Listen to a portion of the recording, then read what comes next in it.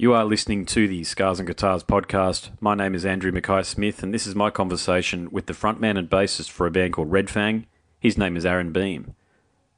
Red Fang are touring Australia with a band called Drunk Mums. Love that band name. The tour is through May. I'll read out some dates quickly. Thursday the 10th, they're playing the Brightside in Brisbane. Friday the 11th, they're playing the Cambridge Hotel in Newcastle. Saturday the 12th, they're playing Manning Bar in Sydney. Sunday the 13th, they're playing the Corner Hotel in Melbourne. Tuesday the 15th, they are playing the Barwon Club in Geelong. And finally, on Wednesday the 16th, they are playing Fowlers Live in Adelaide. Let's hear what Aaron has to say. Here we go. Wonderful. Okay, Aaron, welcome to the show. Tell us about the show that Red Fang are bringing down to Australia, because you are touring with the absurdly and also brilliantly named Drunk Mums. Yeah, and we're excited to be doing the tour with them, doing a little package with them. We had a list of different support band possibilities sent over to us when we first looked into this tour as a possibility, and they stood out from the rest, and for sure. And then we were also told by the local the guy arranging the tour in Australia that they have a pretty good draw down there. So it's exciting to be able to do a package tour coming down this time. Last time it was just us on our own. And so, there's something about the predictability of having another band that's going to be the same every night. It's pretty nice. Yeah, sweet. And have you got a lot of feedback from Australian fans and listeners over the years? In other words, is there a demand for you to come down to Australia evident from the communication flow? I feel like as much as any place, the most common form of seeing support, or whatever you want to call it, is basically whenever you post something on any kind of social media, and then immediately people's reaction is, come to Madison or come to Australia or whatever. So, we get about the same number of requests for Australia as we do for Madison, Wisconsin.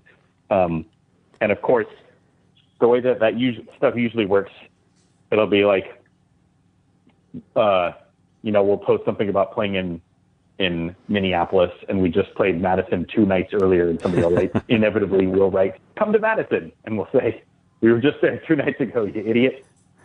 Yeah, Jamie Jaster on his podcast talks a lot about that. He gets hit up a lot when he goes somewhere, and then exactly like what you're saying, someone a day or two later says, why don't you come here? And it's like, for God's sakes, we were just through there. Do you not look at social media? They're commenting on your band's posts. So what do you think goes on? I mean, Jesus. Right. It's pretty hilarious to us at this point. I'm not on any of those social media. I just kind of see some of it. It filters through sometimes, but yeah.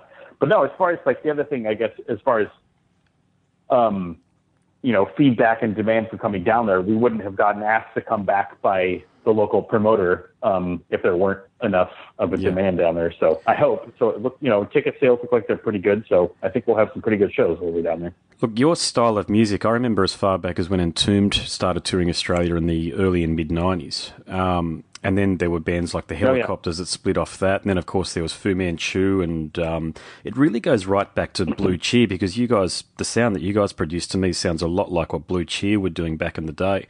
There's a big demand, or there's certainly a rather sizable audience for that type of rock and roll down here in Australia. It just seems to suit our country's musical narrative. That makes sense. I guess if you think about especially the Bon Scott era of AC/DC, was it was like had at least the same energy to it. Musically, it was a little bit cleaner, sort of like more user friendly, but had that same sort of like just disregard for politeness, I guess. Yes. Maybe that's the best word I can come up with for right now, is that just sort of that there's a lot of sneering, I guess, in that kind of music. And we don't sneer, but I do think that we're not really trying to fit into some sort of a conventional mold as far as the music, the music that we're actually producing. So Yeah, I like that about you guys, actually, because, yeah, all the rock and roll you've mentioned is rock and roll with a very stiff middle finger, but you guys have a wicked sense of humour at the same time. So in preparation for the conversation, I found some vids on YouTube, specifically your bass play along. Oh, yeah. Because I'll let you know, I'm a musician, I'm a bass player and a guitarist, but primarily a bass player. So I thought, Okay. God, for Relapse Records, this is going to be a bit unusual having a bass play along video because there's very few of them online, you're probably aware. And I thought, I'll sit down and I've got my... I wasn't aware, honestly, because those sorts of things, I just don't... Honestly, I pay zero attention to that kind of stuff. But, sorry, go ahead. Oh, I just thought it was hilarious because I honestly sat down expecting to see a bass play-along video to one of your tracks, but then it became apparent that in Australia we call it taking the piss, and I appreciate it. I thought it was hilarious. Oh, good. I think some people were kind of a little bit irritated with it, but I just feel like... I've seen a number of play-along videos, and I remember, when I was a 15-year-old and trying to learn how to play guitar, it was buying like Guitar World magazine and getting the tabs for a Metallica song or whatever it was. That was the way you did it. And then I remember reading a story about James Hetfield saying he didn't know how to read music at all, and some kid brought him a tab and was like, "This Master Puppets, this section sounds weird to me. I'm not sure if this is right. Can you fix this for me?" And he was like, "Oh, sure." And he grabbed it and rewrote a bunch of the notes, but he said he had no idea what he was even writing. And so he's just totally screwing up this kid's idea about how the song went. But, hilarious. I guess I kind of feel like it's a little bit of taking the piss, but I also think that there's there's something to be gained from, the trying to figure that stuff out yourself, like figuring it out by ear and figuring out how to play those things the way that you would play them and not play them the way that somebody else is going to, because everybody's hands are a little bit different and everybody's kind of, everybody's style is a little bit different. And so you don't, in my opinion, I don't ever want to play something, even if I'm doing a cover, I don't want it to sound exactly like the famous version of that song. I want it to sound like my version of the song. And my version of how I play the bass. And so that's part of the reason why I did that, but also because I also think it's kind of funny, the idea of me showing somebody how to play bass, since I don't really consider myself that great of a bass player.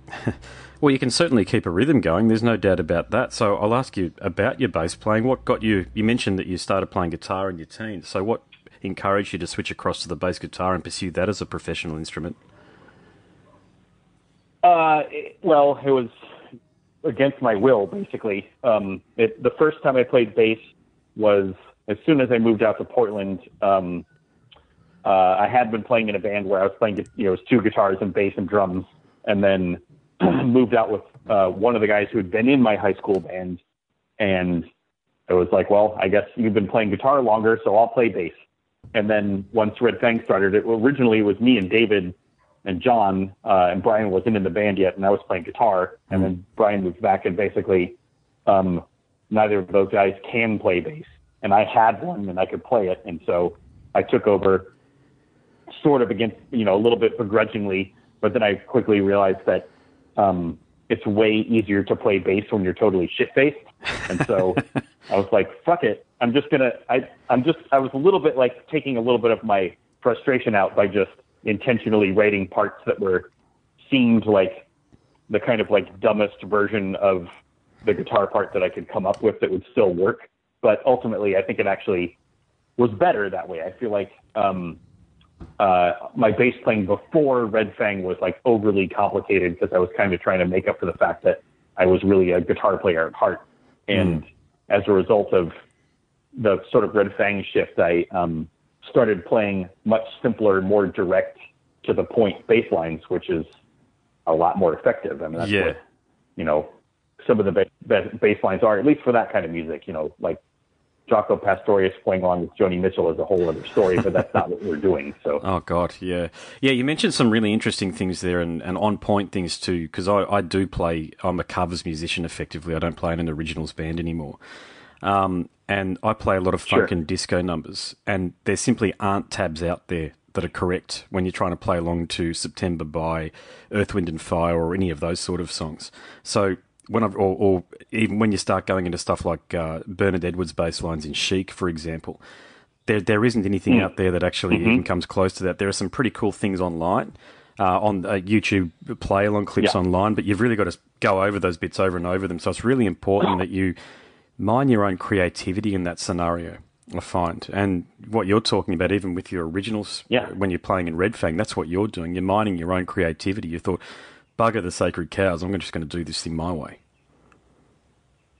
Yeah, exactly. And I've played, and I've done plenty of cover things myself. I played in a Jesus Lizard cover band a long time ago, playing guitar. Oh, nice. And there's no way to find guitar parts for this, so I just had to make stuff up on my own. And then, like, after the fact, we only played a couple shows. After the fact, I saw some video of, oh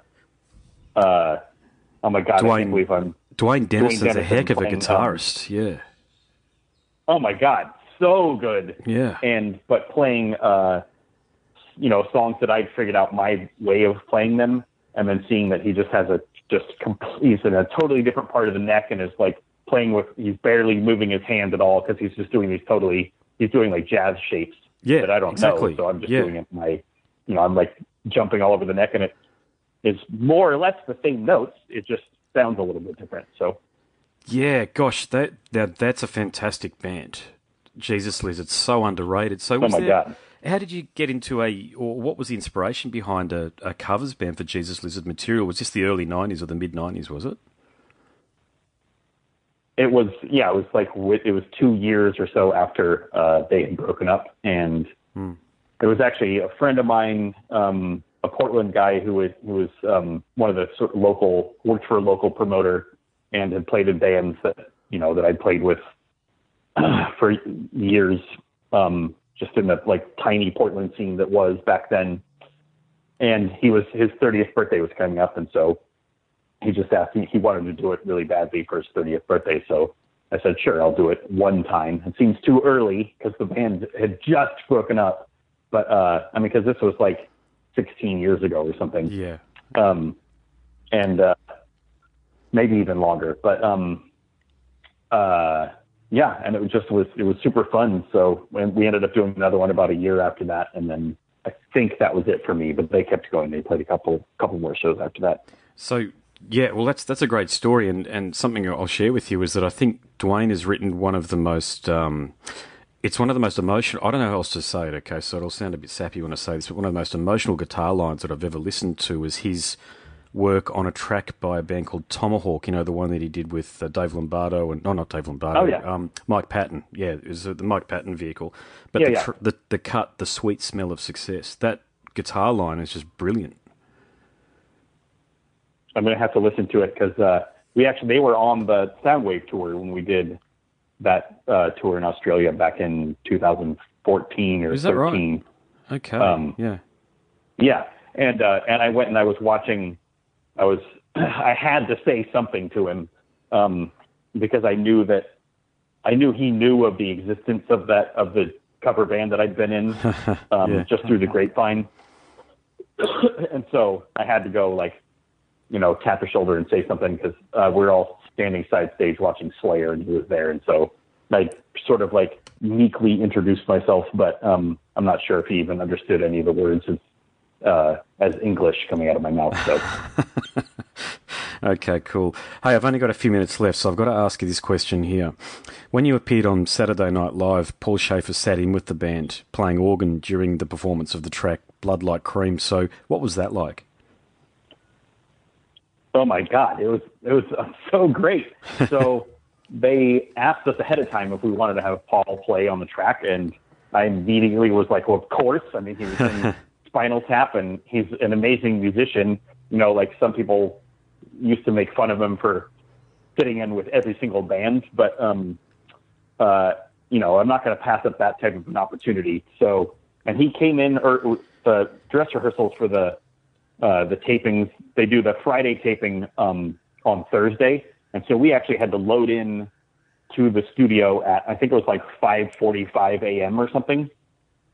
Jeez, yeah. And did a bunch of dress rehearsals. We ended up getting to run through the song a bunch of times, and Paul actually, I think we came back again at 10 or 11 or something. He came in and actually ran through the song with us 4 or 5 times because he wanted to make sure that he had it right and had it all down. Mm-hmm. And then when it was time to actually go, we came back in the evening, and he caught me in the elevator, and he had a chart written out and he was, asking questions about, at this point, do you want me to do this? Like, would it be better to do this kind of like slide down, or should I do this thing? And so we're actually kind of like, going over last minute notes about how he should do the performance. And, and I thought that there's organ on I think there's organ on the album track, but yeah, having him on there was pretty great because he's such a professional, and he basically just everything that I communicated in my sort of like Neanderthal way, he was able to instantly translate into, a musical version of that on the organ. It was great. Yeah. All right, mate, I'll leave it there. Thank you so much for the conversation. It's been fantastic, actually. I'm glad we could talk about all those different things. So good luck on the tour of Australia, mate. Yeah, me too. And I'll definitely try to get along to some of the shows, as we mentioned before. You are listening to the Scars and Guitars podcast. My name is Andrew Mackay-Smith, and that was my conversation with a fella called Aaron Beam. He's the frontman and bassist for a band from the United States of America called Red Fang. Really appreciate you listening.